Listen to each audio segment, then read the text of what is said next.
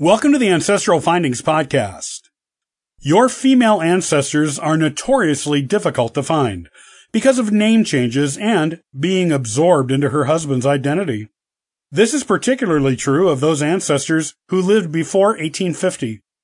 There are numerous tips out there for finding them. Here are a couple more that you may not be aware of that can help you get to know these mysterious ancient female family members.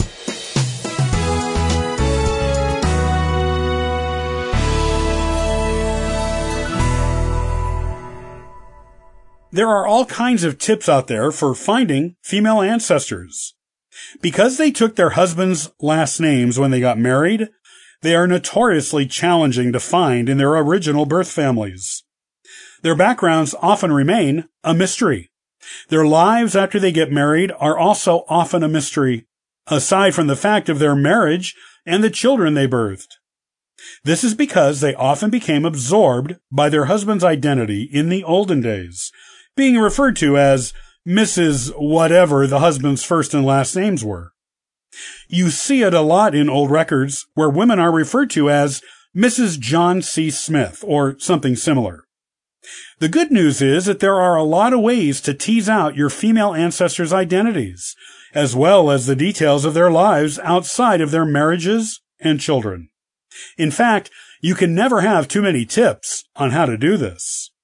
Here are some more tips on finding the identities and lives of your female ancestors, particularly those who were born or lived before 1850, when their first names started being recorded in the U.S. federal census. Check the letters list. Old newspapers often published a regular list of people who had letters waiting for them at the post office. They may have moved and just did not tell everyone they knew where they were going. This would mean their mail went to the post office at their old address. They may simply have not checked in at their local post office in a while and have letters waiting for them. You can check the letters list in the old newspapers in every place you know your female ancestor lived, including before she was married. Some newspapers list the women as a Mrs. with her husband's first and last name. But some list their first name, and if she wasn't married at the time, you will find the maiden name. You will also know that she knew people who lived far enough away to write to her, which is an interesting detail in her life. Check for runaway wives. This is another place where old newspaper records can be of a huge benefit to you in finding out about your female ancestors and their lives. If a marriage was not a happy one, a woman of the old times did not always just grin and bear it, despite that being the socially acceptable thing to do.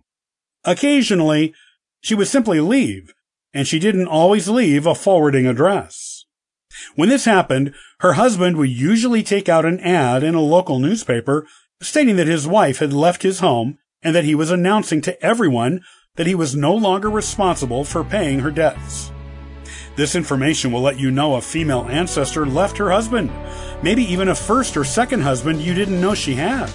It will let you know her marriage wasn't a good one to her, and will let you know that you should search for her in other places, and maybe under other names in your genealogy research.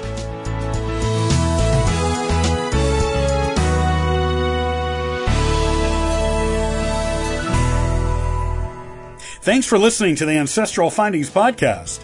Check out ancestralfindings.com for additional free genealogy resources and weekly giveaways. Happy searching!